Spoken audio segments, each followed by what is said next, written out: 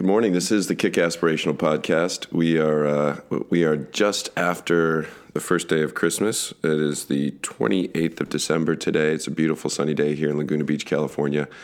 And I am with my father-in-law, Barry Copes, former headmaster, educator extraordinaire, and the author of a new book, editor and author of a new book called Final Exam, coming out by Brook Street Books sometime in 2019.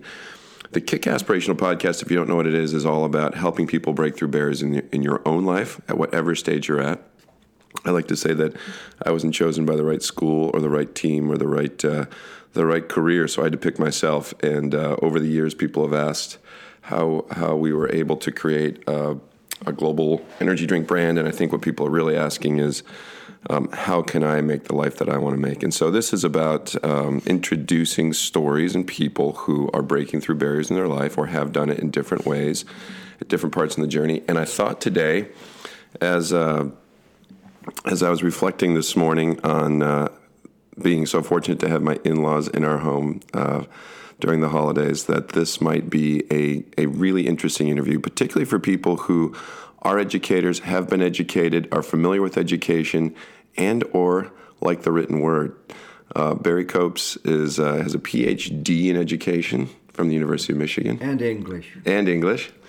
And he's been a fantastic father-in-law and grandfather to our children and father to my wife. And I thought this might be an interesting time because you, Dad, I'll let you speak a little bit, but you tell us a little bit about yourself. You live in the Bay Area now? Yes, we live in El Cerrito, which is just north of Berkeley, on a ridge about a mile back from the Bay Shore, and at about 600 feet.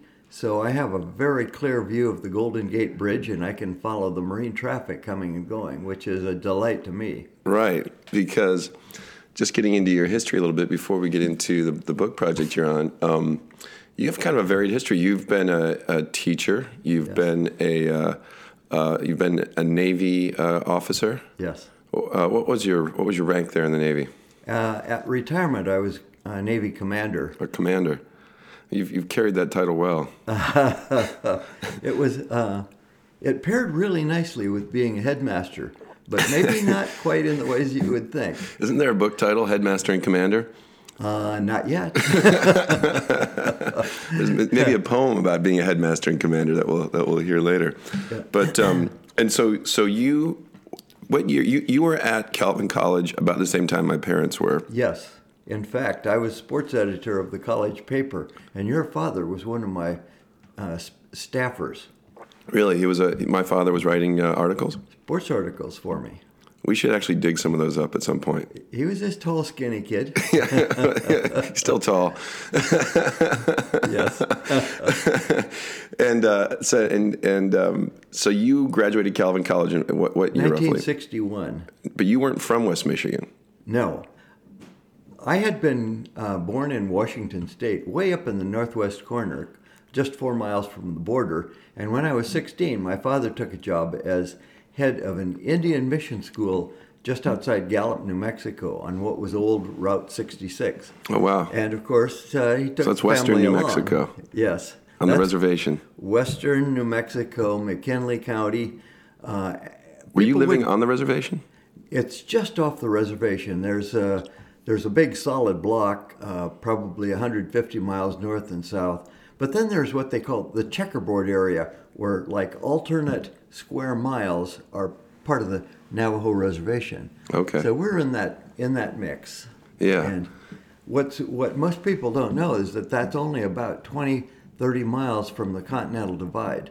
So this is desert, but really high desert. Right. You're what, about 6,000 feet, 5,000 feet? Yes, about 6,600 feet. 66, almost 7,000 feet. Close to 7, yeah. You feel it if you're not used to that altitude, you feel it. You come from sea level and you want to go out for a jog, you will notice. Yeah. I think you probably remember, I did a project in New Mexico, a political project years ago, just before Sarah and I got married. And being in Santa Fe and walking the stairs of the Roundhouse, the state legislature, you definitely felt those stairs more distinctly than other places. Yes.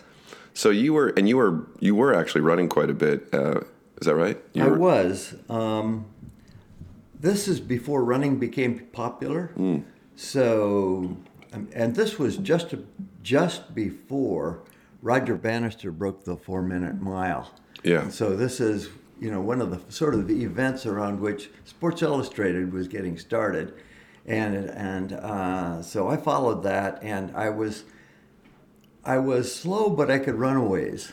And, at that time, if you ran 5 miles, you were a bit of a freak. Wow. So people would, when you were running, were people asking you funny questions like... Yes, they'd say, "Run faster!" Which...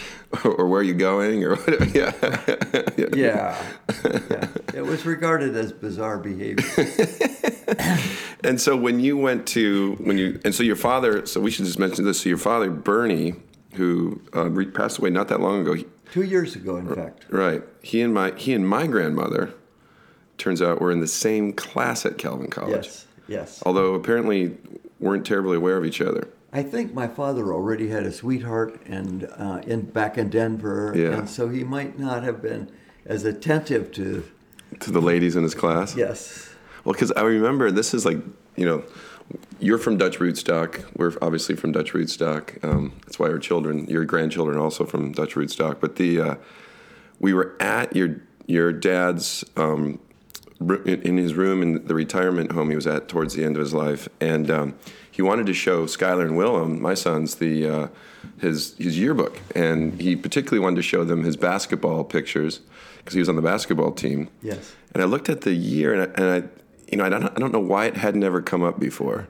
Because I met your dad before I met you or Sarah or anybody. He was my high school homeroom, substitute teacher a couple times. Yes. More than once. We actually had a nickname for him because he came from New Mexico. He always wore a bolo tie, which was that was unusual in West Michigan. And so our nickname for him was Tex. Yeah. Because it was quite exotic behavior in Holland, Michigan. That. No, I told him that at one point. I think he did. But he was showing Skylar his basketball pictures, and I was saying, "Do you remember Florence Hoekstra? She must have been at school about the same time." And as we're talking, I look across the page, and because she played basketball for the women for the Calvin Knighties. Yes. He played for the Knights. She played for the Knighties. And she was literally across the page. And then we were trying to figure out, he didn't recognize her, wasn't familiar. Turned out they were in the same class. But, things the Dutch bingo isn't that, you don't need that many 4-letter words, you don't need that many chips in order to connect the dots. It's a puzzle to me because his memory was very, very sharp into his 104th year. Yeah. No, I just think they probably didn't know each other very well. I think so. But it's funny when they could be in the same class. And it was 200 kids, and yes. They probably had different interests, and so anyways, they didn't know each other.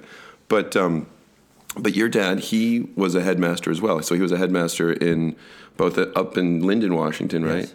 And then, which is a little Dutch community up there. Yes. And then this is kind of interesting. So with the Christian Reform Mission Board asked him to consider Rehoboth and to go down and look at the Navajo school. Yeah, he had an interest in that mission school for probably for a couple of decades before.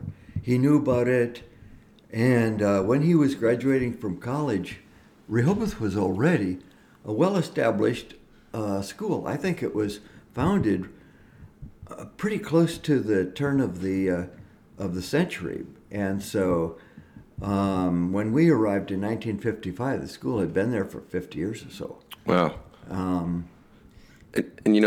So Rehoboth is, it's a fairly well-regarded school. One of two friends of mine from Wheaton College, one that I don't know as well as the other, but Tim Stewart. Yes. Who has gone on to be the head of a number of international schools in Jakarta, the Jakarta International School, the Singapore American School. And Tim was high school principal there. Yes, and he's now in Ethiopia. I believe he's head of school. He was high school principal at Singapore American School as well, and now he's in Ethiopia, doing a great job, I'm sure, with the school there. But so when your dad went to Rehoboth, he had kind of some progressive ideas about how to run a school for kind of a mission school. Is that right? I think so. There were some large and long-standing government schools around the reservation area in Albuquerque, Santa Fe, Phoenix, Salt Lake City, and a number of others. And they attempted to be conventional American comprehensive schools. And Dad was always much more personal. He was always going to be a lot more effective as a teacher or a head of school when he was known as a person, not just as the principal. Not by title. Yeah. Not by title. And so he was well suited for a relatively small school where he could know, not just recognize by name, but know each one of his kids. And so he brought that pretty intense personal interest in people to being head of school. And later, I'm guessing that's informed a lot of your thinking about education as well. I didn't realize it, but I absorbed a lot of that into my own strengths and values as a school administrator. And that the education has to be personal, it has to be specific to the student and where they come from and who they are. Yes, and I think who they are. And this is part of the religious tradition in which my father was raised and which I was raised. The sense that this is not an anonymous cosmos, this is a creation. And extending that to people, each one of those students is a unique and special and precious work of art from the workshop of the Lord of the universe, who amazingly knows each one of those people and loves her. And that sense was very strong with my father, and I didn't understand the extent to which I was assuming the same worldview. And I think it's precious. Parents, regardless of their theological stance or their tradition, they want their child to be known and loved. Right. They each matter in particular. Yes. Yes. One of the things I like to talk about is, and I think, we're both reading this 0 to 1 book by Peter Thiel, which is kind of an interesting book. He has a lot of strong points of view, and I think some of them are very good. Some of them I think you could spend a lot of time debating. But one of the things he criticizes in education, he's very focusing on one thing and putting all your effort into it, about being particular and deliberate, which I think is good. But I also think people have to sometimes figure out what that one thing is. Not everyone is born knowing exactly what they're supposed to do. When you talk about, developing that person because each of those people matter so much, how did you approach that? How do you approach helping somebody figure that out? One of the questions, just for a little background, I think sometimes, there's a really good book that I recommended called When to Jump, and it was about a guy who had gone to a great school, worked at Bain, decided to leave Bain to become a pro squash player, which you can imagine is not a very lucrative endeavor, but it gave him this great sense of purpose, traveled the world, had an amazing adventure, and then, went back he wrote a book about it. And I sent it to a friend who was trying to figure out what he wanted to do, and his question was, hey, look, I don't mind jumping, I just don't know what to jump to. And so one of the things that I've brought up a number of times on this podcast is this idea. It comes out of, it's a familiar concept from a lot of things, but I like Jim Collins' way of saying, it's a Venn diagram of 3 circles. What are you passionate about? Yes. That you can be best in the world at, which I take to mean, you have a comparative advantage at, you're good at, that you can make money at. Yes. So it's not just a hobby. At least a living. Yeah, or at least, exactly. Right. That you can just support yourself with. Yes. Doesn't have to be a lot of money. You just have to be something that you're really passionate about. Where those 3 things come together, that's what he calls a hedgehog concept. Is that a familiar concept when you're doing education with trying to help an individual figure out what they're supposed to be doing, who they are, and what they're... Yes, I think so. And I, of course, have to look back at my own life to see how did that work out. And Peter Thiel says one of the weaknesses of our present parenting and educational model is that we make well-rounded children who are sort of pretty good at everything. But not that great at anything. Not that great at anything. And the thought is, well, they'll make great candidates for selective colleges. Well, it's probably not true that it will. Right. And I think it leaves kids without a deep sense of what they might be good at. For me, moving to New Mexico, I found out gradually when I was a senior in high school, lo and behold, I had unique ability to run a long ways.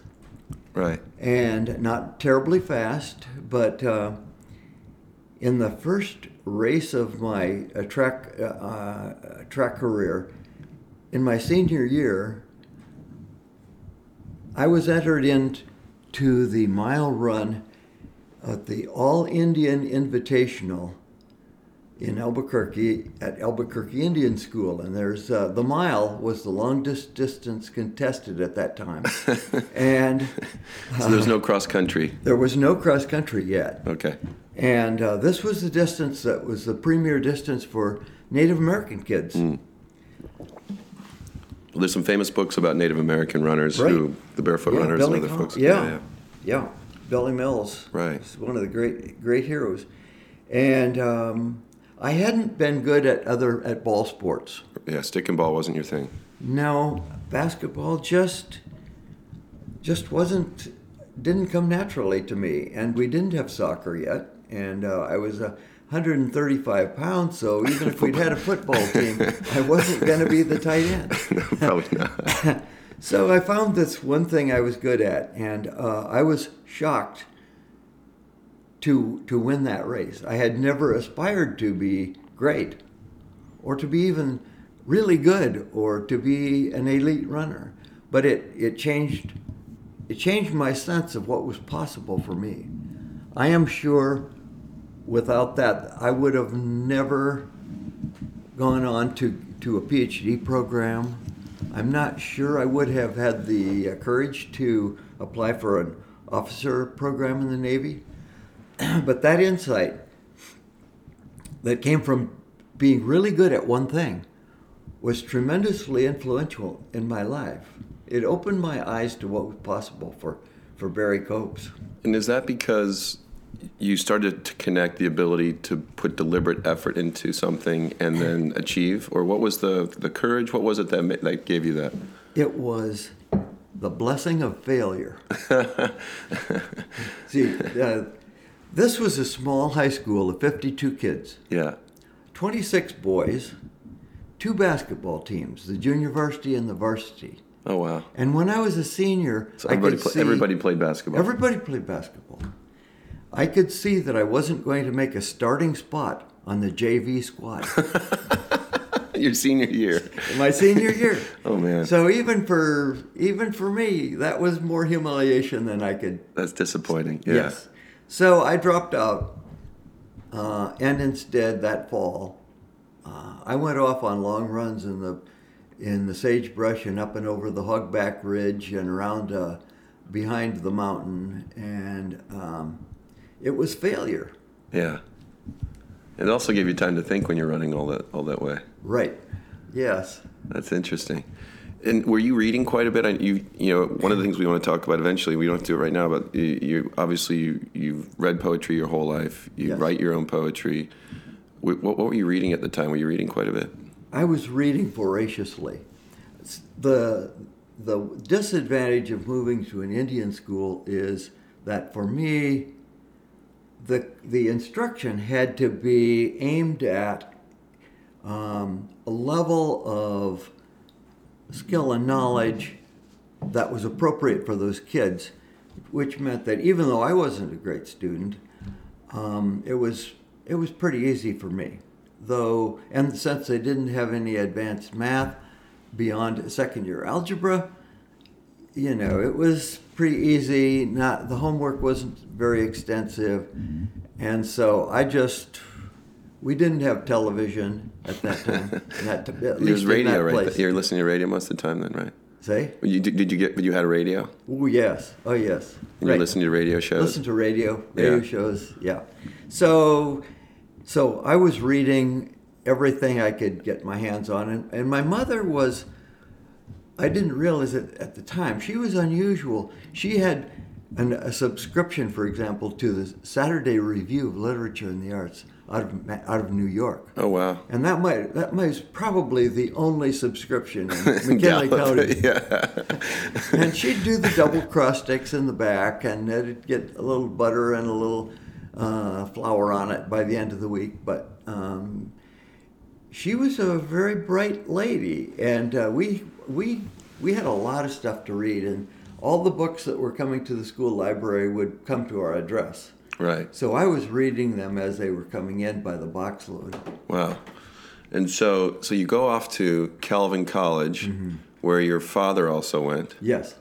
Another interesting story. I mean, I wish we had Bernie here to interview him, but where he wasn't going to go to college. He decided to go at the last minute because his buddy was going, right? Right. His buddy Rolf was going to go, and so this is in August, probably of about 1929.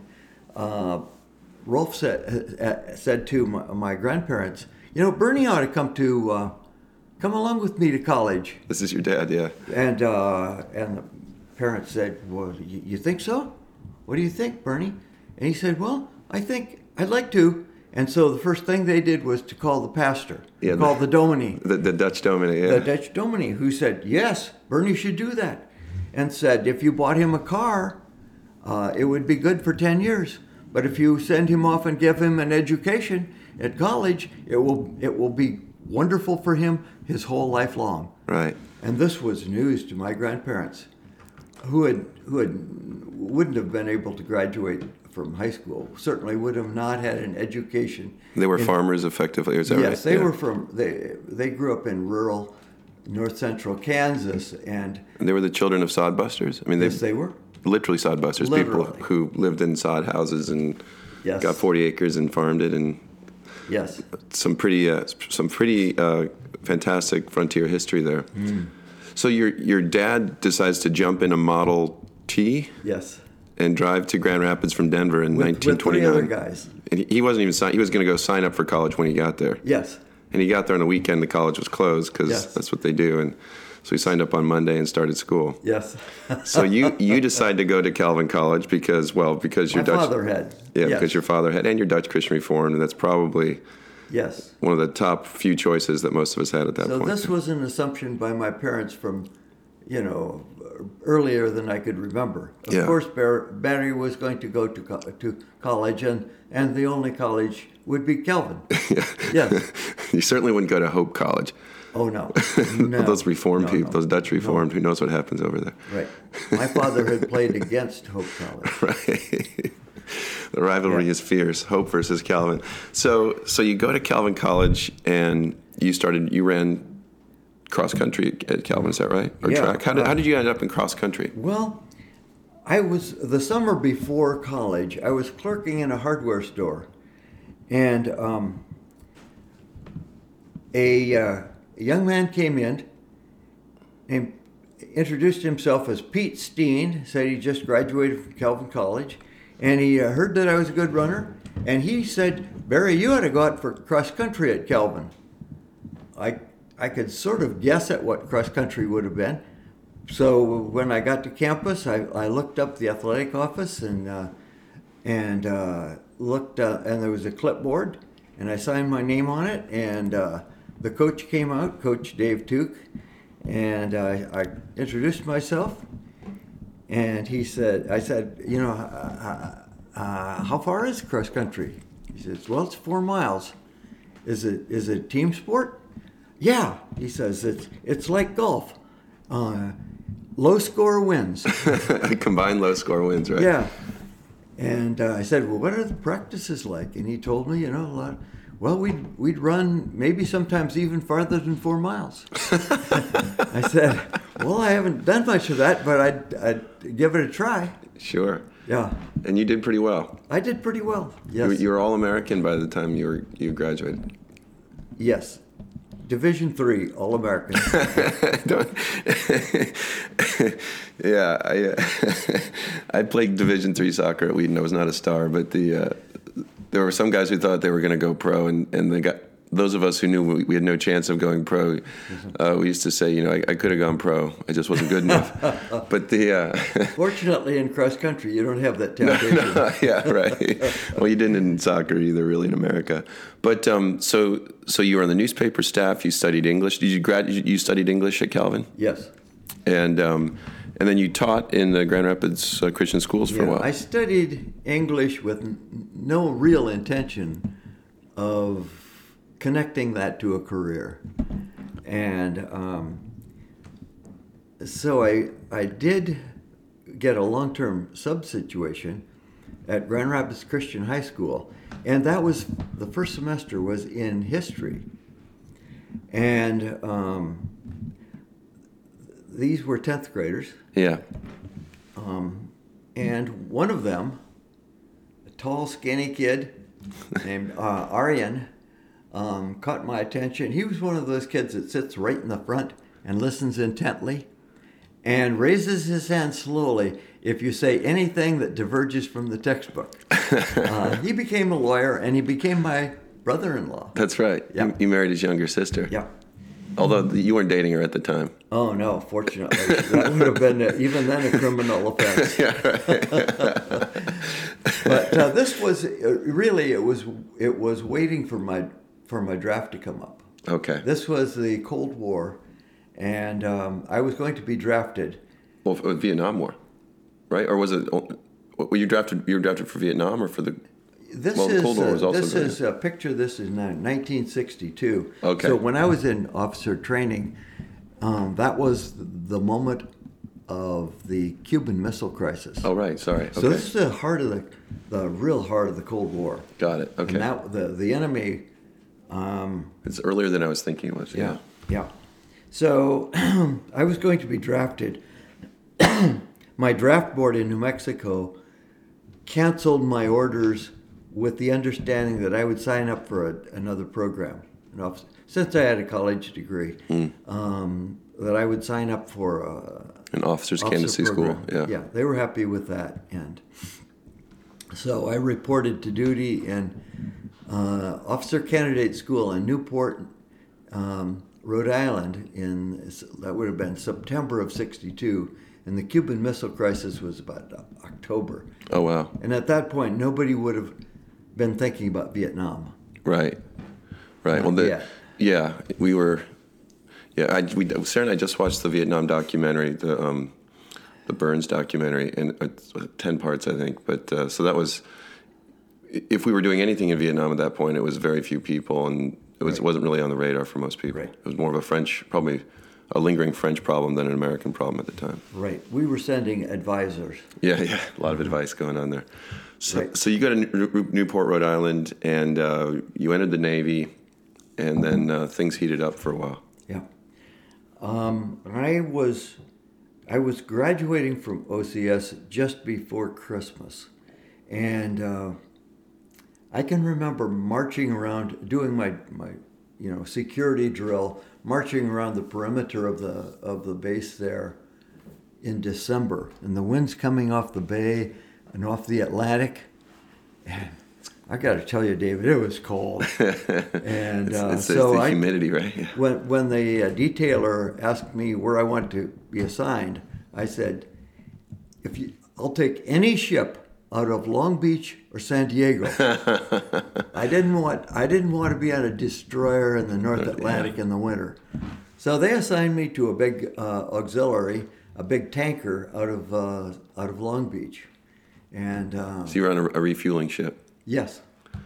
So not as much smoking on that one. Oh, you're probably pumping diesel though. Right? We actually carried 3 fuels. Okay. We carried NSFO, Navy Standard Fuel Oil, which is that really thick black stuff. Yeah. And you get that splashed on your white uniform, and you aren't ever going to get it out. Might as well get a new uniform. Yeah, so it's the thick black stuff that you have to heat up to pump. Oh, wow. And jet fuel, which is like kerosene. Oh, yeah. And then high octane aviation gas. Oh, wow. So you did have some explosive. Oh, yes. Yeah. Right. We took the smoking lamp is out very seriously. Yeah, yeah. And you ended up in the South Pacific and Southeast Asia? Yes. This ship, though, was not a glamorous ship. The distinctive was that it was the ship that the Navy assigned as COs, officers, captains, 4 stripers, who had been picked to be captains of aircraft carriers. Oh, wow. And that is the premier billet in the fleet. Yeah. And so I had a series of commanding officers who were the brightest and the best, Oh, wow. who had been picked to be aircraft carriers, the Kitty Hawk and a couple of others. And since it was a relatively small ship in terms of crew, I had direct report to some really brilliant Some top talent. talent. And one of my favorites, well, I have a couple really, 3 favorite stories that maybe I'll ask you about, but one of them was you actually discovered how a sailor could deliver steaming hot coffee filled to the rim at the navigation deck. Is that right? This is a story. I wouldn't put my hand on a Bible, but the commanding officer is up on the bridge during special evolutions, and if anything's significant going on, he has his chair. You don't sit in the captain's chair, and he would ring down to his steward. His cabin was directly below the bridge, and he had his own steward, his own butler, waiter. Yeah. Yeah. And if it was really stormy, Oliver would come scurrying up with his cup of coffee, and that the captain just rung for, and it'd come back up steaming and full to the brim, and the ship is rolling and pitching, and everybody's saying, how does he do that? Well, we found out that he goes like this. So he would gulp a big piece of it. A big mouthful of it, scramble up the ladder, deposit it once again in the cup, and deliver So a full cup to Captain Butts. Wow. They had a closer relationship than maybe the commander knew. Even. Yes. Yes. Oh, so there's a couple other really good. I mean, maybe my favorite one is in the Philippines when you had some of you shared a room with. Is that right? Yes, I had a stateroom that I shared with either Bill Lorenz or Mike Sweeney or one of the other junior officers. Yeah, and one of the guys came back from you were in Manila. Yes, we were in Subic Bay, which is just north of Manila, and my roommate at that time was Steve Reber. I hope Steve is still with us. Steve had been educated at Andover. That's a pretty good school. And at Princeton. Both decent. Both decent. Yes. It's no Calvin College, but they're good. Right. They're reasonably well known on the East Coast. And Steve's dad was chairman of the board of something like Continental Can Company. Okay. So Steve had been raised very well. Yeah. I could imagine his mother. And Steve was fond of saying, cleanliness is next to godliness. And that puts it second from the bottom. So one Sunday morning, I was up. I was going to go on watch, and we were in port in Subic Bay, which is not a fancy port. And Steve came in. And there's a lot of distractions for sailors when they're in shore leave. A lot of distractions for sailors, some of which are off limits to officers. And Steve came in. His tie was askew, and his face was always kind of beefy and red, but his eyes are bloodshot, and he's looking terrible, not talking. And this is Sunday morning. This is Sunday morning. And you're getting up to get ready for the church service? Yes, I think so. Yeah, I would have gone over to the base chapel, and Steve came in. He went and got his toothbrush, and he was brushing away. And he finished, and he took that toothbrush, and he flung it in the wastebasket, metal wastebasket in the corner. It went rah. And he looked at me, and he said, "It'll rot." May he rest in peace. Oh, that's fantastic. Yeah. No, I love that story. So you had a colorful, I mean, I'm sure it was exciting in a lot of other ways too. I know you had an experience when you were testing a dinghy or testing one of the boats that was more exciting than you wanted it to be, I guess I should say. Well, I think you're remembering the story I told about being the only naval officer still alive who was man overboard at sea. Yes. Yeah, that's it. We were coming back from the Vietnam coast once again on a Sunday morning, and we were an hour or so ahead of schedule, and so we're seeing the coast of Luzon loom up, and It's the Philippines. Yeah. in the Philippines, right? And the pilot wasn't going to be ready for us to take us into port. We had to have a pilot going into this small harbor. And so Captain Butts said, "Okay, hey, we'll use the time for a man overboard drill." And he ordered the lookout on the stern, on the fantail, to throw overboard Oscar, the dummy that we use for man overboard drills. And then we start this procedure. This is a drill, man overboard, starboard side. So that initiates the whole procedure, one of which is that you man, a small crew mans the motor whaleboat. And I was the oncoming watch officer, so my job was to be the boat officer in the motor whaleboat.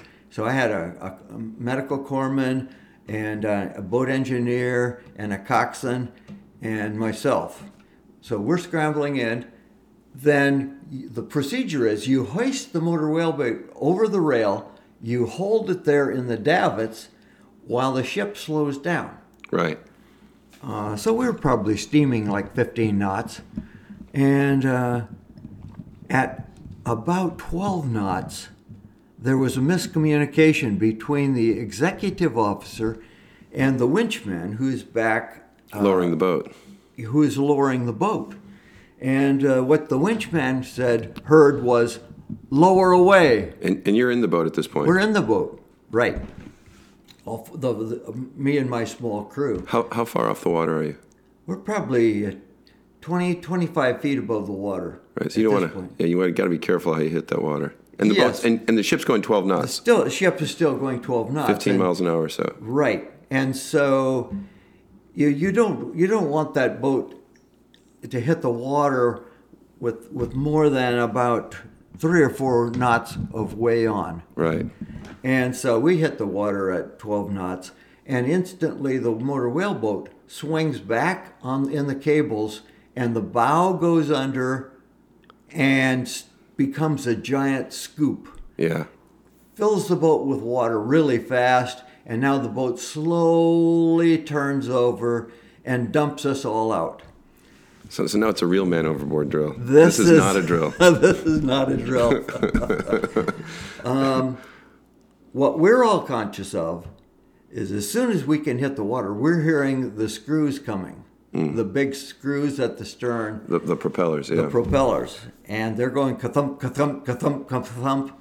And we're doing our best freestyle away from the ship even before we hit the water. Right. I mean, we're pulling as with all we can get. We got clear. The ship is going on. The motor whaleboat is thumping against the hull. Useless, full of water. And So you guys are floating in the open ocean at that point? we're in the open ocean. And how far off the coast are you?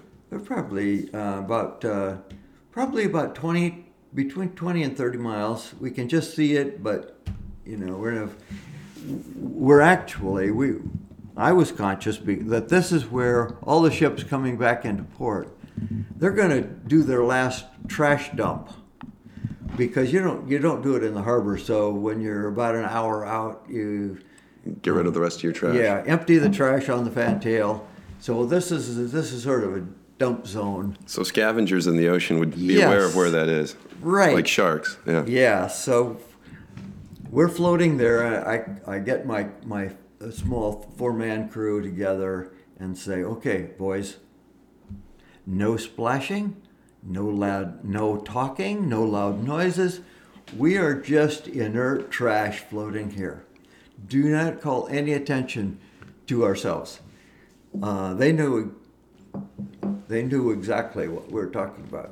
Meanwhile, the ship is disappearing when we're in the trough of the waves. How big is the refueling ship? It's 550 feet. So it's not going to spin around on a dime. Oh no! This is this is going to take this is going to take several miles to turn this thing around, especially since there's confusion on the bridge. Okay, what do we do next? Do we? Got to deal with the boat on the side of the boat. We've got the boat. Can't Yeah. use that to recover the men. Yeah. Ordinarily, they would launch the boat to recover us, but they can't because the boat's out. You just had one of those? You just had one whaleboat? One way, yes, only one motor whaleboat. Yeah. We have a captain's gig and a launch, but those are not ready to put Yeah. over the side. And the captain's gig goes in the same davits as the motor whaleboat. So Which is forget tied that. up the davits with Yes. banging on the side of the Yeah, boat. so we're out there probably a couple hours before the ship gets around, and then they have to maneuver this 25,000-ton tanker as close enough so that we can swim over and clamber aboard. So for this is probably another time you're happy you're not in the North Atlantic Yes. in the winter 2 time. hours in the North Atlantic, and Yeah, that would be 2 hours too many. that would have been, If yeah. you've seen the Titanic, you know what happens. Yes. That's not good after about 10 Yeah, minutes. Not good. So you survived that, and your crew survived that, and you were not eaten by sharks. Not eaten by sharks. And eventually, you left the Navy full time. So how did you transition from the Navy to meeting your wife, Delia-Ann, Yeah. to advanced degrees and the other things that you did there, your career in education? Yeah. While I was there in particularly the third year I was there, I had to start making serious decisions about what I was going to do with my life. And I was looking at a couple of things. My family career was education. I saw that firsthand. I tried a little bit of teaching and been successful. Yeah. Enjoyed it. My favorite uncle, my Uncle Larry, was a lawyer. And I had been told often that I really resembled Uncle Larry. And so I thought, well, one of the things I could do is be a lawyer. So I did. I had gone and looked at law school, but then ultimately I decided, given what I like to do, what I'm good at, if I'm not going to be in the Navy, I think I'm going to try teaching. But I was seriously, strongly tempted to spend the rest of my life in the Navy. My commanding officers were giving me lots of affirmation. Yeah. And so I thought about that. I'd saved up about $2,000. Which was a lot back then. At that time. So I was deciding whether, if I was going to stay in the Navy, and my commanding officers got me orders to destroyer school, which would be the fast track to command. Right. So I had saved up $2,000, and I was going to either spend it on a Porsche Targa. on a sports car and go to destroyer school, or I was going to go to graduate school. And because I'd gone to college in Michigan, I sort of looked there. I could get in-state tuition at University of Michigan, and I applied there. And I was sort of surprised they admitted me to an English program, and I wasn't at all sure I could do that. But so I got out just before December, and on like January 6th, I started classes in this master's program at U of M, feeling less than confident, and still, this is as the Vietnam War was heating up. Yeah. So there was increasing hostility on campuses like U of M in Ann Arbor to the war, Yeah. to anything military. Yeah. So I was a bit of I felt Out of place. out of place. You didn't wear your military uniform. You didn't wear your whites to class. No. But I was still so close to the situation that I can remember waking up at night and going over and looking through the blinds of my room to make sure that I wasn't on the ship and I didn't need to go up and get a fix of our position. And Hopefully you hadn't moved in. no. But it's you that was ingrained in you at that point. Yeah. Right. But because I had saved up some money, I didn't have to work. And so I could go full speed ahead.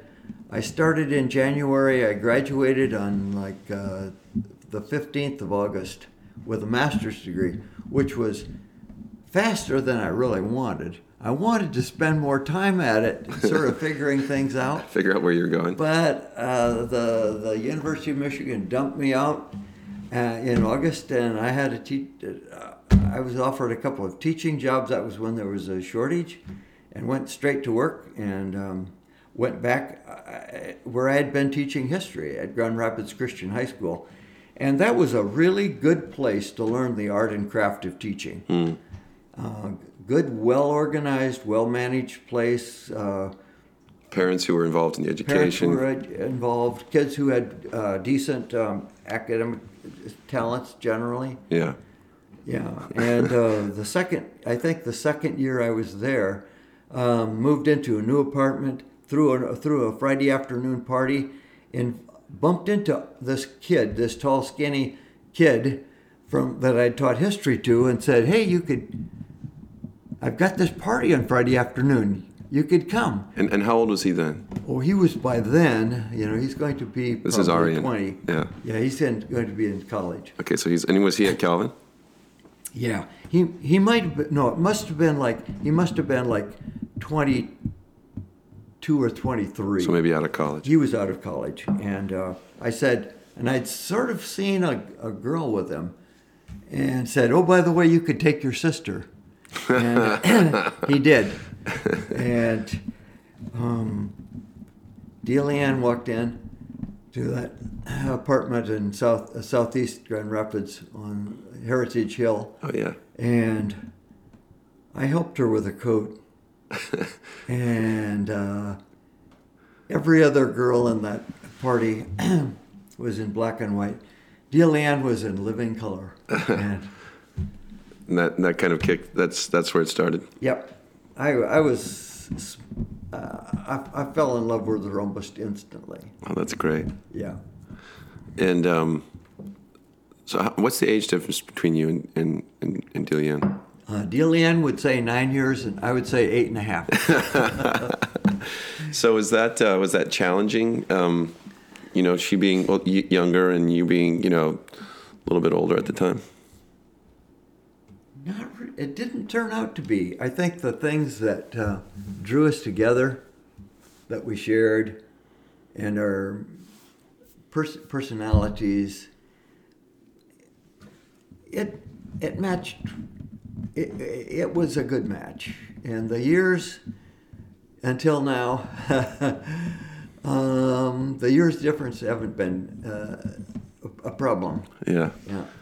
And so you are at this point. You're teaching school. You finished your master's. You've met this striking young woman. Yes.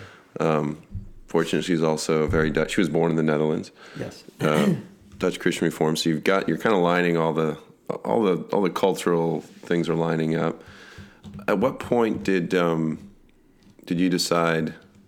So I'm trying to follow your career path a little bit here because I think it ties into this book you're doing. at what point did you say, maybe I should get more education? And why did you decide that maybe a PhD made sense? Well, first of all, in Grand Rapids, I was always a bit of an outsider. I mean, I'd come from the West. I'd come from an Indian school. Now I've been in California and points west. And Grand Rapids is pretty white bread. It's quite parochial. It's parochial. Well, I would say, I mean, it's obviously changed a lot since the 60s, Yeah. but if you're in the Dutch Christian Reformed community, because we had a similar thing I've talked about it a little bit, but if you're born in Grand Rapids and you're raised in that community and you know who everybody's parents and grandparents are, you also know exactly who isn't from there. And I don't think people try to project that, but that becomes a part of the culture. Does that feel right? Inevitably, and it's not evil. It's a good thing in many ways. Yeah. But my background had been already quite a lot wider, and in the Navy and in graduate school at Ann Arbor, the people that I were meeting were, I think the people that I associated with a lot were people who had been raised in the Catholic faith. Right. So I think about all the three girls before Dealey Ann were all Romans. yeah. And a lot of my friends were too, and to you at that point, when you have good friends who come from a different tradition or have a different color skin or aren't from the same place, the line about the fence is Yeah. way farther out. Yeah. It's not that line between Christian Reformed folks and Reformed Church of America. right. It's way out there. Right. All right. So coming to Grand Rapids at the first semester, it's a great place to learn to teach. I was given 4 sections of American literature, which I'd been studying intensely at U of M. And Bill Campster, the principal, said, "What do you want to teach?" I said, "I'd like to teach American Lit." He said, "Okay." Gave me 4 sections. I could really focus my preparation on teaching that course well. Wow. And gradually It's quite a gift for a teacher. Yeah, it's a huge gift. Almost nobody has that good fortune. Right. Gradually I taught English literature and then the basic 10th grade writing course and the advanced creative writing course. And I had some wonderful students there. So it was a terrific place. And eventually, sort of by default, I became the department chairman for a department of 6 or 8 or 10 English teachers, which was gratifying. But I had a sense, this is great, and I'm learning to teach all these courses, but I could not face the prospect of doing that in this place for 40 years. Yeah. I could not. The world's a little small. It feels a little small sometimes. Yep. So I looked at programs, and I found a program in PhD in English and Education at U of M, and that would prepare me to teach college English and prepare English teachers, which I had a real interest in pedagogy and said, some of these things we're doing are great. Some of them are misguided. They're certainly thoughtless. Yeah. So I was getting a portfolio of values. And pedagogy is the art of teaching. Is yes, that? Yeah.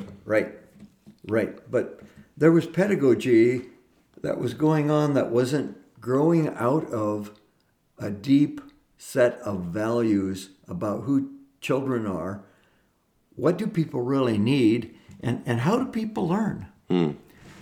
So I was interested in this program, and I knew something about the director of the program, a man named Steve Dunning, who was a charismatic guy and bright, and he had edited a really well-known collection of poems for children and reflections on a gift of watermelon pickle. Oh yeah, we've had that. Yeah. Sure. So I got admitted to his program and moved to Ann Arbor and started in. We came with Sarah. How old was she at the time? New baby? Yeah, she was less than 2 years old. I was going to say about 2, yeah. And So she was born in Grand Rapids, and then born in Grand Rapids. You moved to which campus were you actually? You were in Ann Arbor at the time? Yes. Okay. Right. Yep. It was a good program and demanding in that we met the graduation requirements for the PhD in education and the PhD in English. Oh, wow. And so it was very stimulating to me. I loved it. And I got to take some courses that crossed over between philosophy and linguistics and language and psychology. Wow. Some brilliant professors. I had the time of my life. And one of your brother Rob is also rolls pretty deep in linguistics. Rob has a PhD in linguistics, and he is an expert in West African language particularly. Yeah. And he's done a lot of translation of a lot of unusual language. He's developed translations for languages that were not translated. Yes. Jukun, Kutep, Mandinka. ones we all know well. But so in your family there was you have some propensity for language and maybe exposure to Navajo and other languages beyond typical, which maybe I'm just speculating here, but there's something in your DNA and your cultural upbringing that made language a focus for at least you and your brother. Yes. Pretty much everyone in your family is, I think so. In different ways. Yeah, and partly it's the interest in the culture too. Right. Separating culture from language is a mistake. So kind of like philology, where you're studying the philosophy of a language, which involves the culture and all of that. Yeah. So you get your PhD in education, and if I'm remembering correctly, there's 3 schools that you were in leadership positions, and did that happen kind of right after getting your PhD? No, right after graduating, I took a job at Central Michigan University. I turned down a couple of jobs. My kids raised my eyebrows. I turned down a job at the College of the Virgin Islands, and seems like a mistake to me. Well, I've thought about that. But Central Michigan University is right in the middle of the state. It was going to be pretty close to Ann Arbor. It was going to be pretty close to Grand Rapids, where the grandparents were. And it was at that time really on a roll. Central was doing really well in the state. I did that for 3 years. I had a joint appointment in English and education. So I was teaching writing, and I was supervising student teachers, and I was assistant director of this teacher education program that was producing like 1,000 students a semester. I did that for a while, but that was just the beginning of the Rust Belt days. Okay. I was talking Birchie about this. Yeah. And I was a young assistant professor, no tenure, and the word was coming down. We're going to be retrenching. Yeah. We're going to be cutting the departments. There'll be cutbacks, yeah. Cutbacks, and it's pretty obvious who's going to get cut. It's last hired. Yeah. And so I was looking for jobs in the West where the money was. Texas, Arizona, California. And I had some pretty clear ideas about what God wanted me to do. And clearly God was going to want me to take this job at Pepperdine. You worship the same God I do. And so I was in dialogue with them. And meanwhile, totally out of the blue, I was getting phone calls from a doctor in Walnut Creek, California, whom I'd never heard of. Never heard of Walnut Creek, California. And out of the blue, he called asking whether I would be willing to be considered to be the founding principal of a new school that they were going to be opening. I wasn't interested at all, David. I had no coursework in school administration, no managerial experience there. I was set to be... You hadn't done a lot of fundraising? None. I was set to be a college professor for the rest of my life. But he kept calling. And finally he called about an hour after I'd made flight arrangements to fly out to Pepperdine. And I'm not a mystic, but Leanne and I had this firm feeling, we're going to have to talk to these people. So you turned down Malibu for Walnut Creek. I thought Walnut Creek sounded like Little House on the Prairie. I don't know how your God speaks to you, but if you can't hear the Virgin Islands and you can't hear Malibu, then I guess you have to go to Walnut Creek. Well, it was, I went from, I stopped in Walnut Creek. Actually, Walnut Creek's a nice place. Yeah, it's a nice place. It turns out it's not Little House on the Prairie. No, it's a beautiful part of the East Bay of the San Francisco Bay Area. And these people had great questions. I had told them, look, I have no degree in school administration, no experience. Why are you interested in me? He said, well, that's exactly why. We're trying to do something. The last thing we want to do Yeah. is to replicate the current models here. Great. Oh. And Pepperdine is a good place. It is. Fine place. It's a great place. But you felt called to go to. Yeah. You saw the. You used to have a sign on your desk, I think, at Lexington Christian Academy that said, "Good things don't just happen." Is that right? Things don't just happen. Things don't just happen. Yeah. There's two things. There's two messages in that. Yeah. One is you better get off your butt. Things don't just happen. Right. The other thing is there's a providence that governs my life and the universe, and God is in it. Yeah. So I have a similar sign on my desk. It just says "Do epic shit," but it's yeah. it's a slightly different version of the same thing. Your daughter gave it to me, so you can blame her. But no, but the I really like that whole concept. There was the little yacht club next to my parents' house. On the bathroom wall in the men's room was a sign that said "Pray to God, but row towards shore," and it had a guy in a rowboat.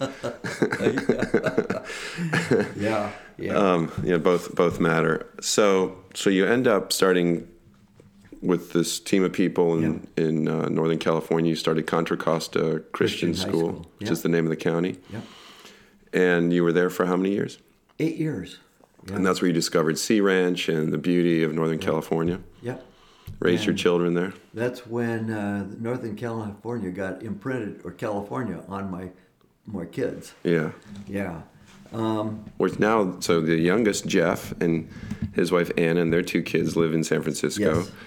You and Deanne live in the East Bay in Berkeley, effectively. Yes. Right next to our daughter, Jeannie, and her 3 kids and her husband, Mark. That's right. So you've got, and then we live in Southern California. Only an hour and a quarter by Southwest Airlines from Sarah and David. Yeah, although we lived in the Napa Valley for 8 years when you guys were still lost in Boston. Yes. But I'm joking.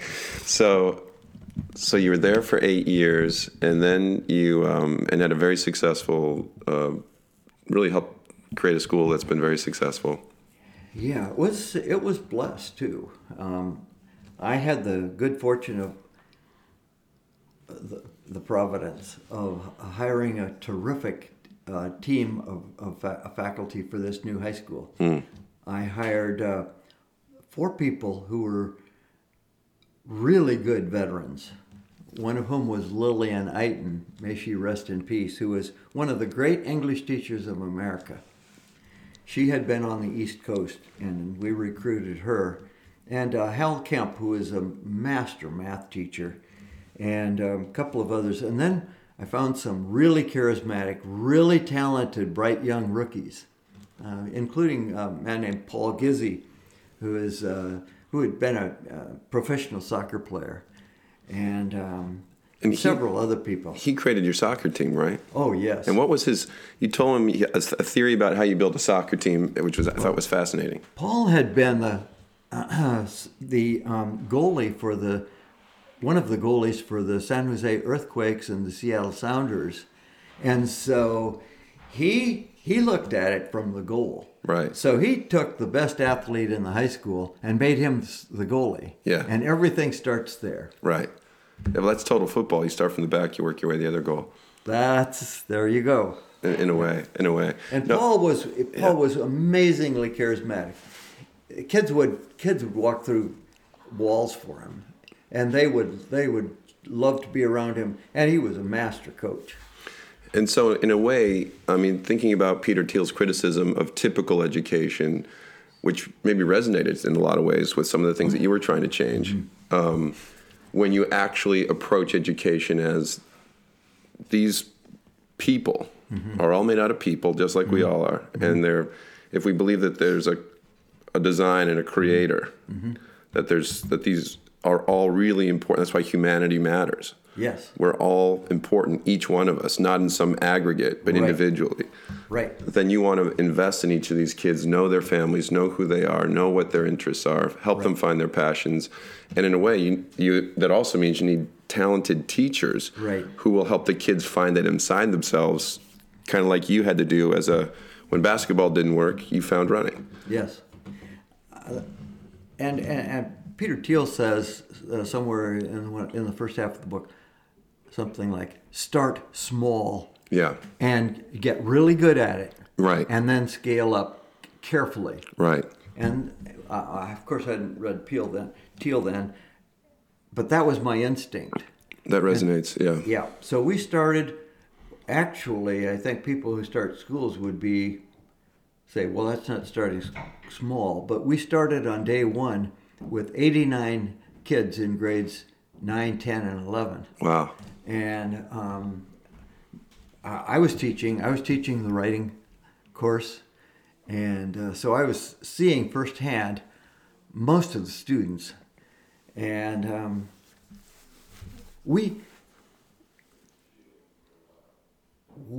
it was a challenging education, but I think what the kids would remember was that it was really fun.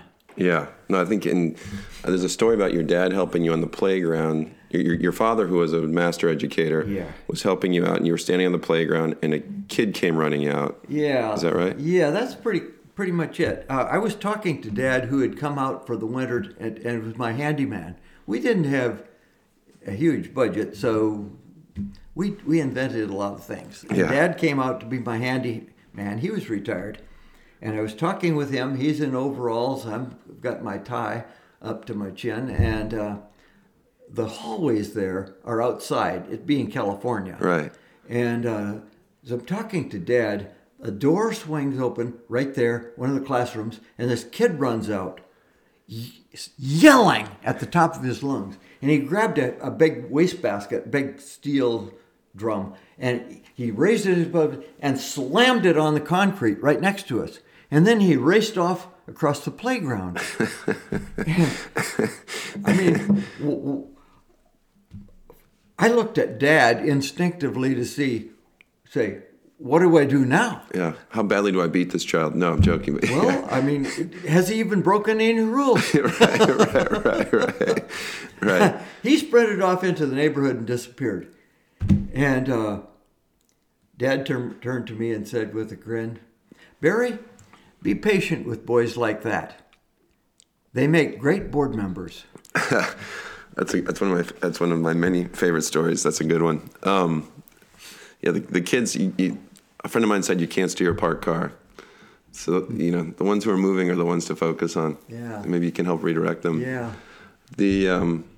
So you obviously that was very successful. I know you were at Eastern Christian. You were superintendent of schools in New Jersey, and if you don't mind, I think maybe we'll skip ahead to Elsie, which was I think a good experience for you, and you helped that school through some difficult transitions. Yeah.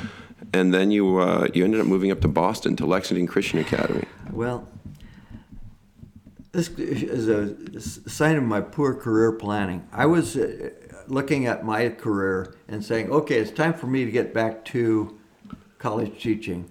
I've been away 12 years now. If I'm going any longer, I'm going to lose my credibility to be a college professor. So, I mean, I announced my departure in like November, and so I could start college searching. And actually, there was a job that fit me really well at Hope College in Holland, Michigan. Oh yeah. So, and my parents were getting older, and I thought, well, that's clearly God's plan that I'm supposed to move my family back, and I'm supposed to get back into college teaching.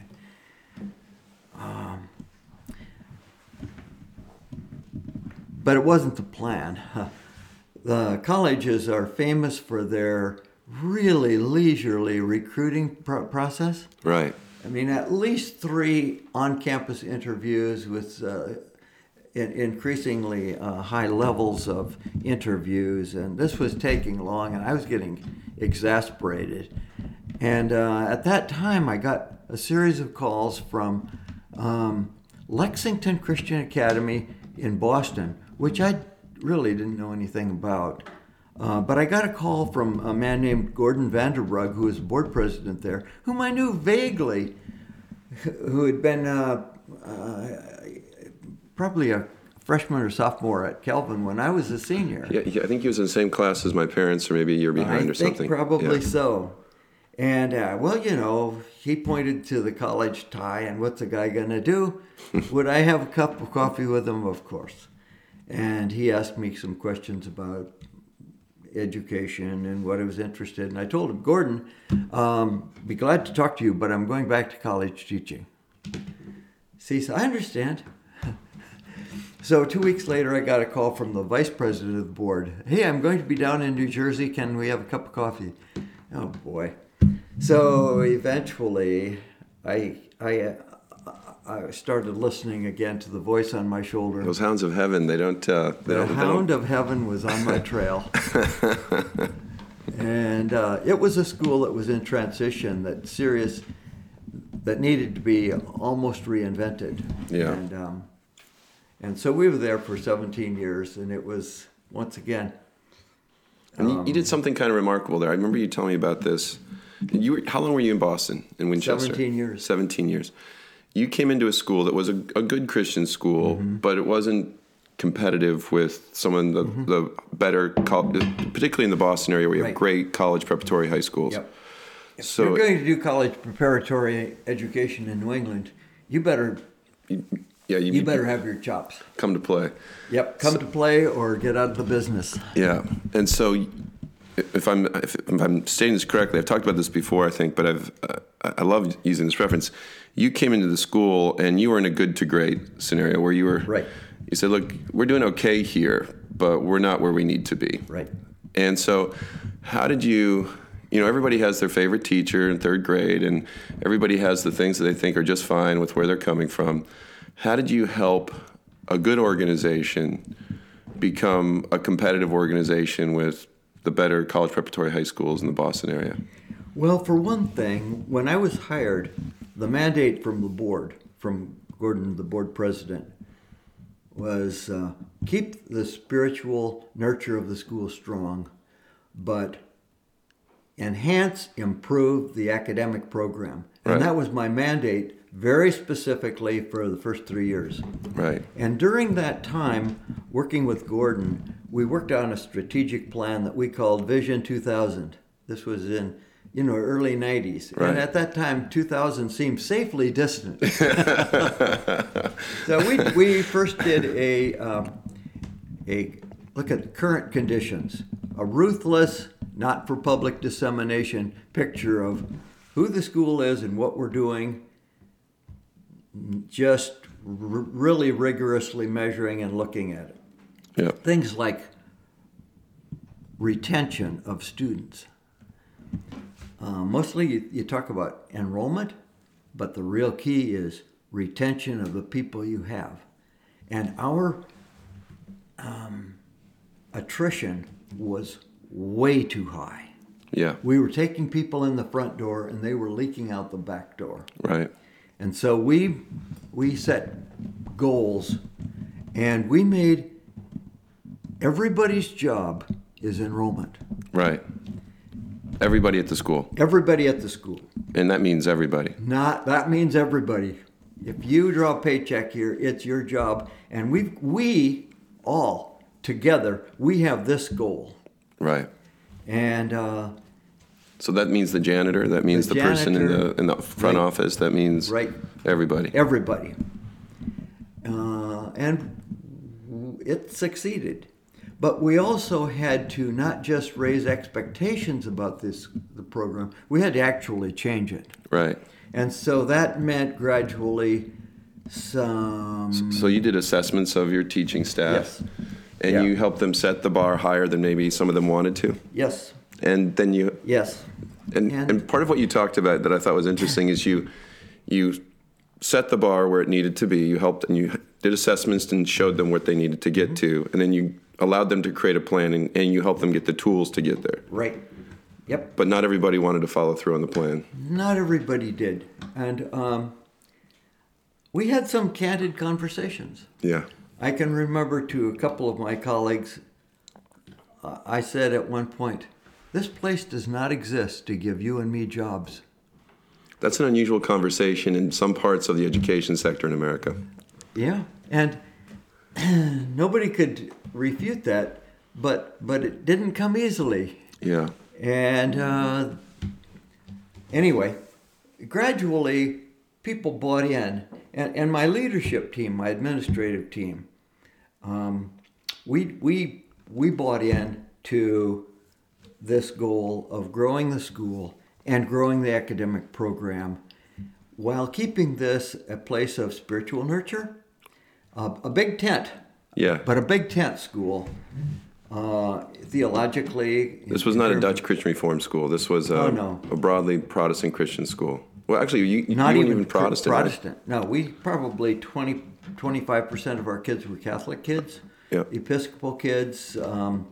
There were Egyptian kids who were Coptics. Oh, yeah. We always had a number of Armenian Christian kids. Right, I remember that. Greek Orthodox. And I think, for me, that mix of diversity within the tent was really felt exciting a lot like Christendom. Yeah, that's right. Yeah. They're all God's kids. Yeah, even if they don't believe in a God. Right.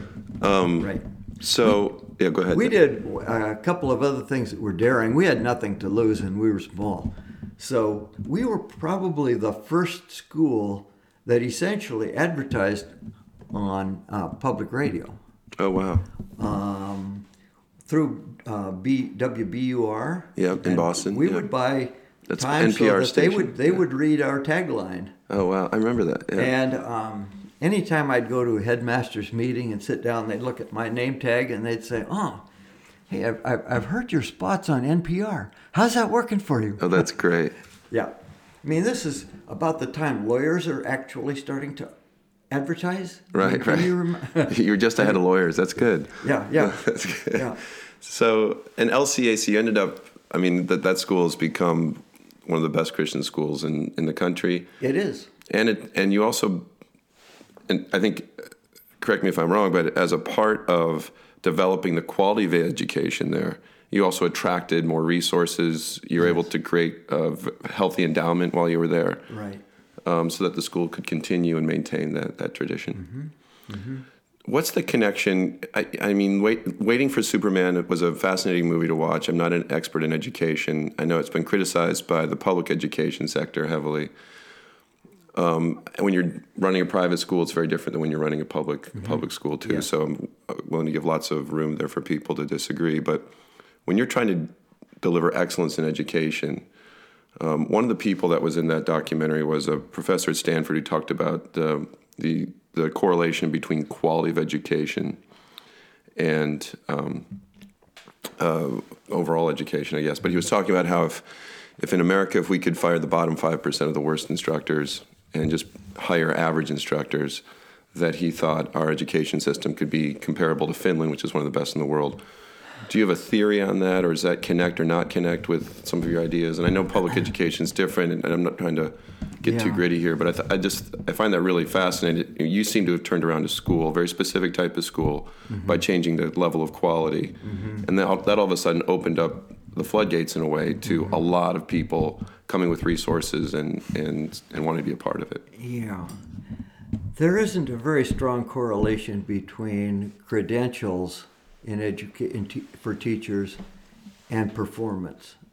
And I worked in teacher education at University of Michigan, Central Michigan University, at Gordon College in Boston. And I don't have a deep loyalty to those official channels. I can't speak ill of them, but for myself, when it came time to hiring, I was looking at the quality of the people, their passion, their their ability Their to execution. Really, to execute. Yeah. And to really come alive in a classroom with kids. Yep. That was so much more important than whether they had these boxes checked. Right. And so I think one of the things that really worked for me was deliberately every day of the year, I was looking for great teachers. Right. People who could potentially be great. One of the things Jim Collins talks about is get the right people on the bus and the wrong people off the bus. Yes, and the right people in the right seats on the bus. Yeah, there you go, yeah. Yes? Right. Yep. Which is true for any organization. Yeah. Made up of people. Oh, yeah. But it meant, in one case, for example, that the high school biology teacher had to move over and teach middle school kids. Because biology was changing as a subject area and becoming much more technical.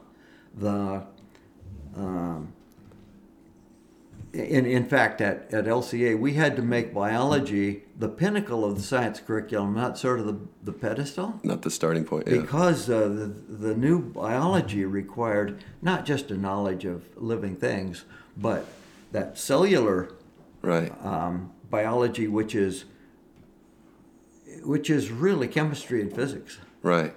So And you had some special partnerships, right, with via NASA and is it the Feenstra and some yes, of yeah. Jim Feenstra, whom I'd recruited actually twice, was captain of the robotics team, and it's not a coincidence that his wife was working for a company building modules for space flights. Right. And so under Jim's leadership, the school's robotics team won the national championship, which is, they're competing against the high school in Houston where the astronauts kids go. Right. And a number of other really powerhouses across the country. And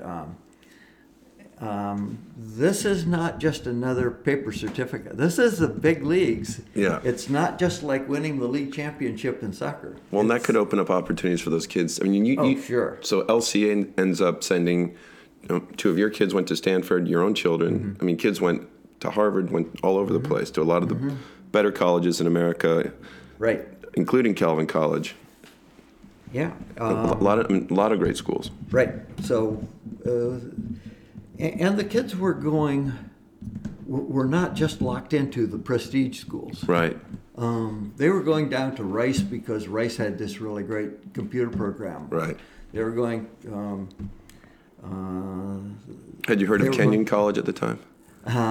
Well, of course I knew about it, but Kenyon did not have a high visibility over there in Ohio for kids in Massachusetts.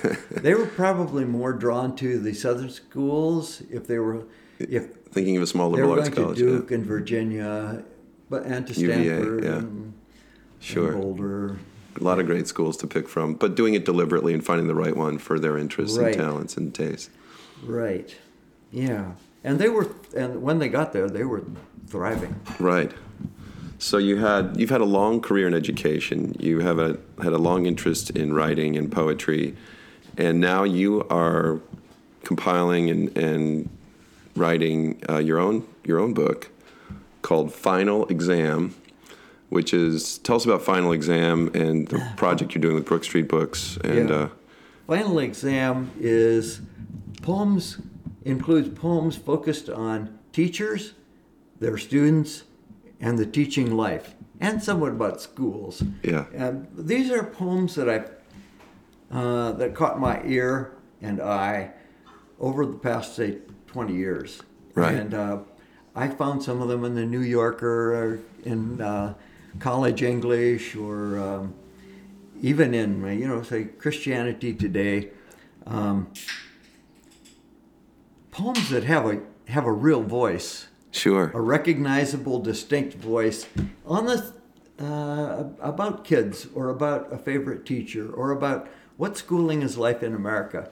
So I've been saving these up, and I got to a point where I thought, hey, I think we've got enough here for a book. And And so you've had to call some of these poets are still alive, Yes. like Joyce Carol Oates. Yeah.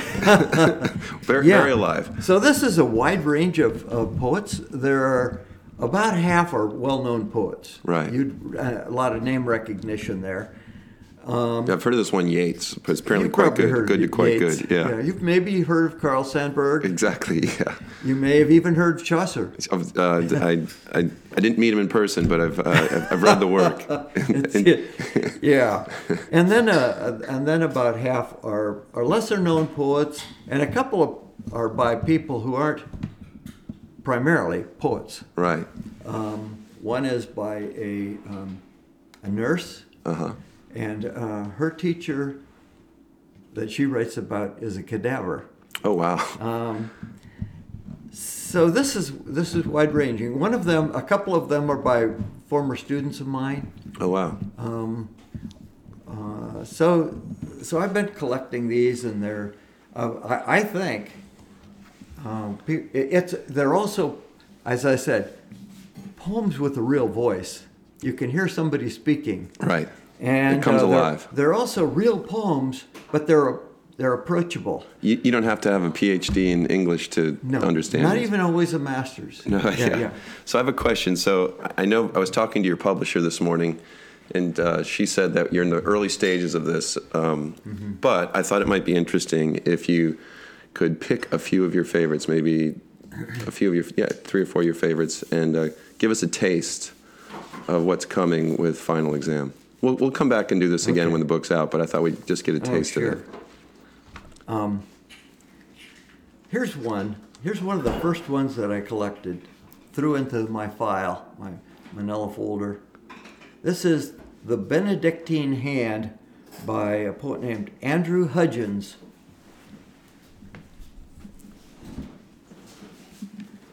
"Now, class," she said, "we must be careful when we push the glass tube through the stopper, thus." She slid it halfway through the rubber hole. It stuck. She rammed it harder, twisted. It snapped, and snapping, drove the jagged end of glass into her palm. Blood dribbled on the desk. "Now that's what you are not supposed to do," she said. She held 2 frozen fingers up as if to bless us. "I've cut the median nerve. This is what's called the Benedictine hand. It's paralyzed." She flexed her thumb and last 2 fingers. The blessing fingers stayed erect. Then, pale, she wrapped her red hand in a wad of towels, left the room. Quick, angry steps. We boys, although it wasn't accurate, thereafter called her Mrs. Claw, not telling each other how we wept that night, or how, dear Mrs. Claw, we won't forget the bright blood, Benedictine hand, or with what steel you held before us your new deformity, named it, explained it, and blessed us with your error. It's the supreme beauty of failure. Yeah. Making it a teachable moment. Yeah. That's fantastic. And what was that one? Who was that one by? Andrew Hudgens, who's a good poet. Yeah, excellent poet. Can I read another one Please. for you, David? No, I think we'd love to hear a few more. Okay. John Giardi was a major figure in letters and literature in the previous century. He has a poem titled "On Flunking a Nice Boy Out of School." On flunking a nice boy out of school. Yeah. The first one was student talking about teacher. Here is a teacher talking about a kid. Okay. Addressing this student. "I wish I could teach you how ugly decency and humility can be when they are not the election of a contained mind, but only the defenses of an incompetent. Were you taught meekness as a weapon? Or did you discover by chance, maybe, that it worked on mother and was generally a good thing, at least when all else failed? to get you over the worst of what was coming? Is that why you bring these sheep faces to Tuesday? They won't do. It's 3 months' work I want, and I'd sooner have it from the brassiest lumpkin in Pimpledom, but have it, than all these martyred repentances from you.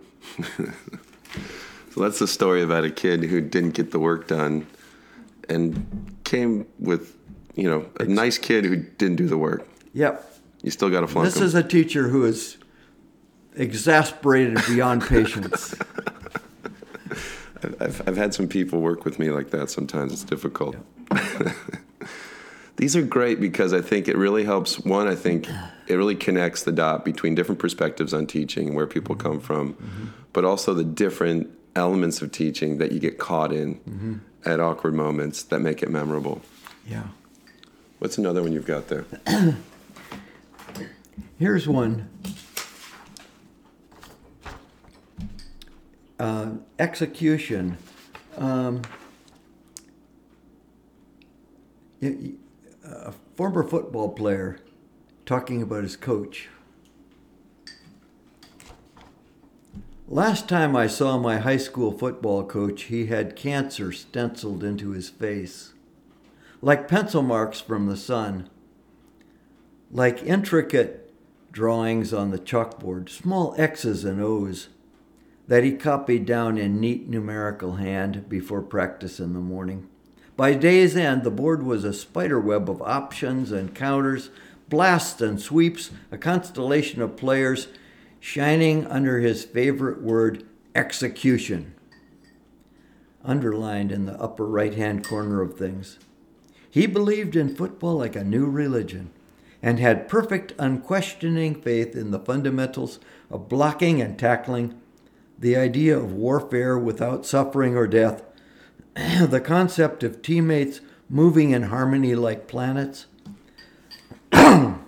And yet, our awkward adolescent bodies were always canceling the flawless beauty of Saturday afternoons in September, falling away from the particular grace of autumn, the clear weather, the ideal game he imagined, and so he drove us through punishing drills on weekday afternoons and doubled our practice time and challenged us to hammer him with forearms and devised elaborate last-second plays, a flea flicker, a triple reverse to save us from defeat. Almost always they worked. He despised losing, and loved winning more than his own body, maybe even more than himself. But the last time I saw him, he looked wobbly and stunned by illness. And I remembered the game in my senior year when we met a downstate team who loved hitting more than we did, who battered us all afternoon with a vengeance, who destroyed us with timing and power, with deadly impersonal authority, machine-like fury, perfect execution. Wow. Do you want to read your poem? Or do you want to save it? Sure. Give me a moment to find it, will you? No, I will. That's, I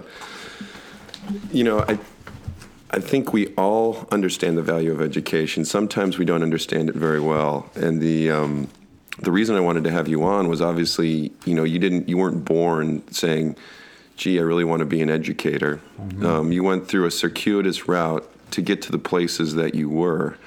There was no direct line from place to place. It was something that it seemed like you came to step by step. I'm going to ask your publisher if she can maybe help find this document that you're looking for. Would you find the Retke poem? Yes. You can do that. So we're digging through a lot of paper.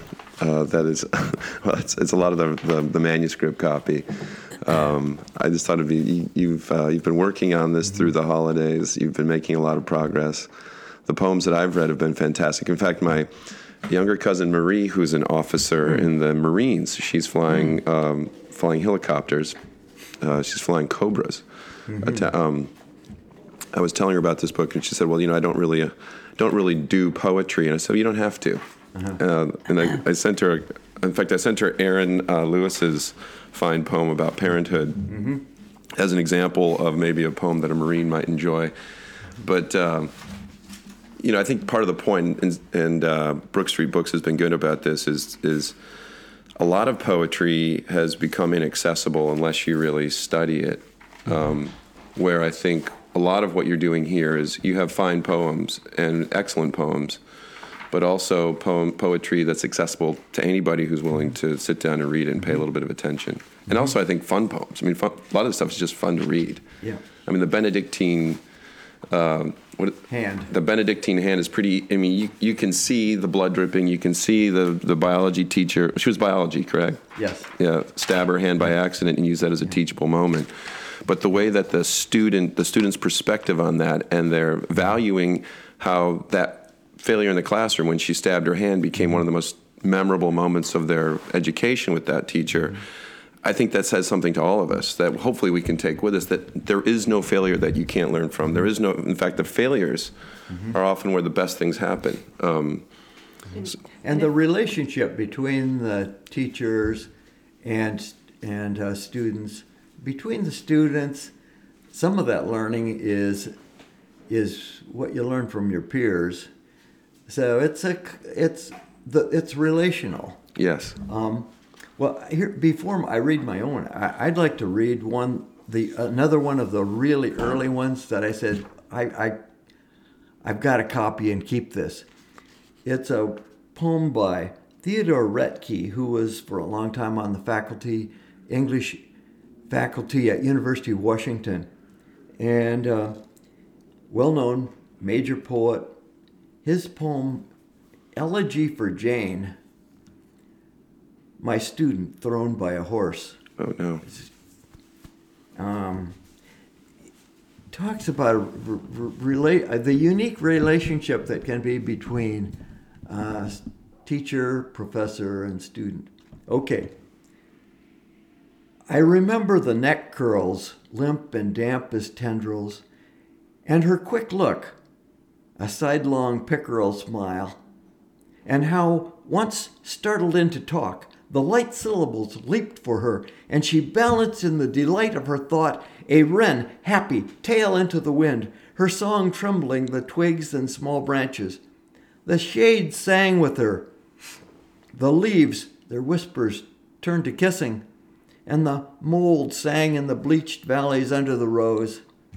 Oh, when she was sad, she cast herself down into such a pure depth even a father could not find her, scraping her cheek against the straw, stirring the clearest water. My sparrow, you are not here, waiting like a fern, making a spiny shadow. The sides of wet stones cannot console me, nor the moss wound with the last light.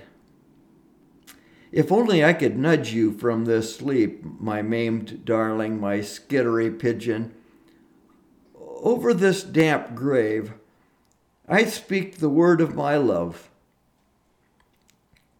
I with no rights in this matter, neither father nor lover.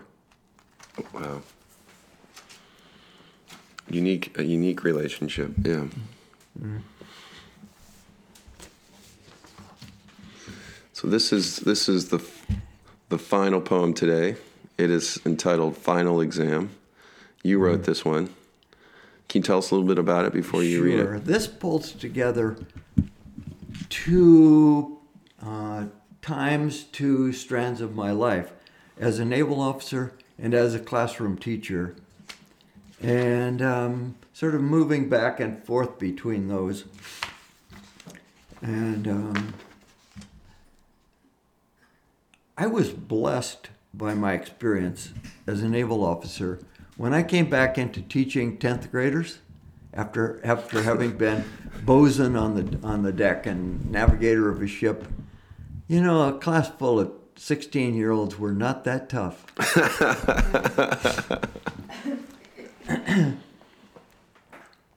Well, here is the final exam.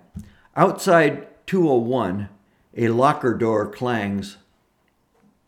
Wind from the west shivers the window slats. Behind my navy gray desk, I await 3 final exams for AP Brit Lit. Graduation rehearsal at 4 in the gym, mandatory for seniors and faculty.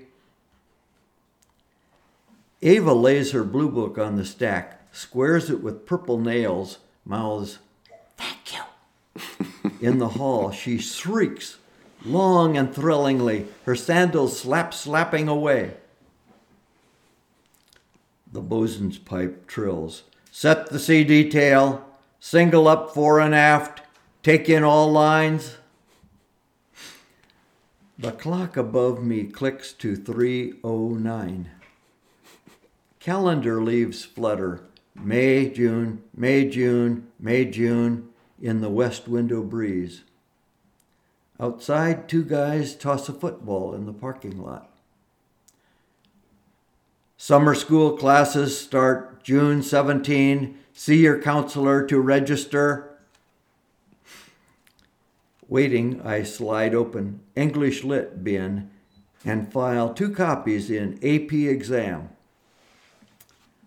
Behind owl glasses, Gordon looks up, nods, resumes for 10 extra credit points. Pilots on the bridge. Rudder amidships. Back 1/3 on port. All engines stop. Quote, how has reading poetry changed you? His profs will love him. Gina writes on, frowning, twisting a strand. She can go anywhere if she dumps that loser guy. Grades must be recorded in academic file by tomorrow noon. Failing seniors today. I push back, stand up. Time to wrap up now. They hand over the last 2 exams, and I stuff the stack into my pack. At the door, Gordon turns back. Thanks, Doc. Have a good summer. You too, Gordon. Good luck at Kenyon. Not ready to go ashore, I stash my mug in the left top drawer, thermos in my pack, erase whiteboard, toss senior homeroom list, scan the staff memo, Ray September schedule. August 30, all faculty report. Welcome aboard new faculty and staff. Tomorrow and tomorrow and tomorrow. Tear off June and July, circle August 30.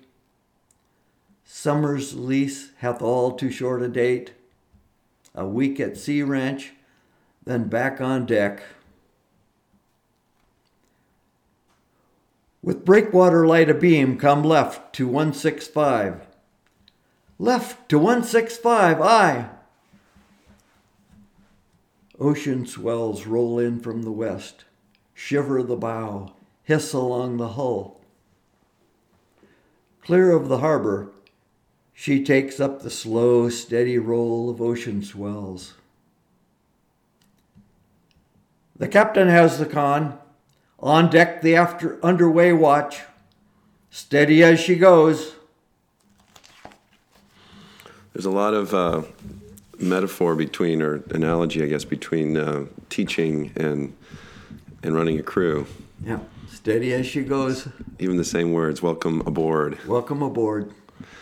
Well, I'm really excited to see the final results of final exam when that comes out. And as always, I love hearing the stories of your life. And I'm not just saying that because I'm your son-in-law, but I've heard them and I've asked you to repeat them over and over again. And I'm happy we got to record them because they are very fun to listen to. And I think people who are enjoying the Kick Aspirational podcast will certainly enjoy hearing how your journey has taken you to this place.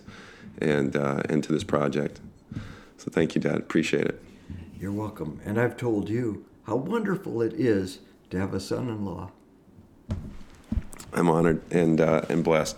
This has been the Kicker Aspirational Podcast. It is not it's not just a spectator sport. It's an interactive project. I'd love to hear your questions, your concerns, and maybe read some of them as we do future podcasts. You can reach me best places on Instagram, Daveed58, DAVEED 58, or at Kick Aspirational. Thank you. Be Kick Aspirational.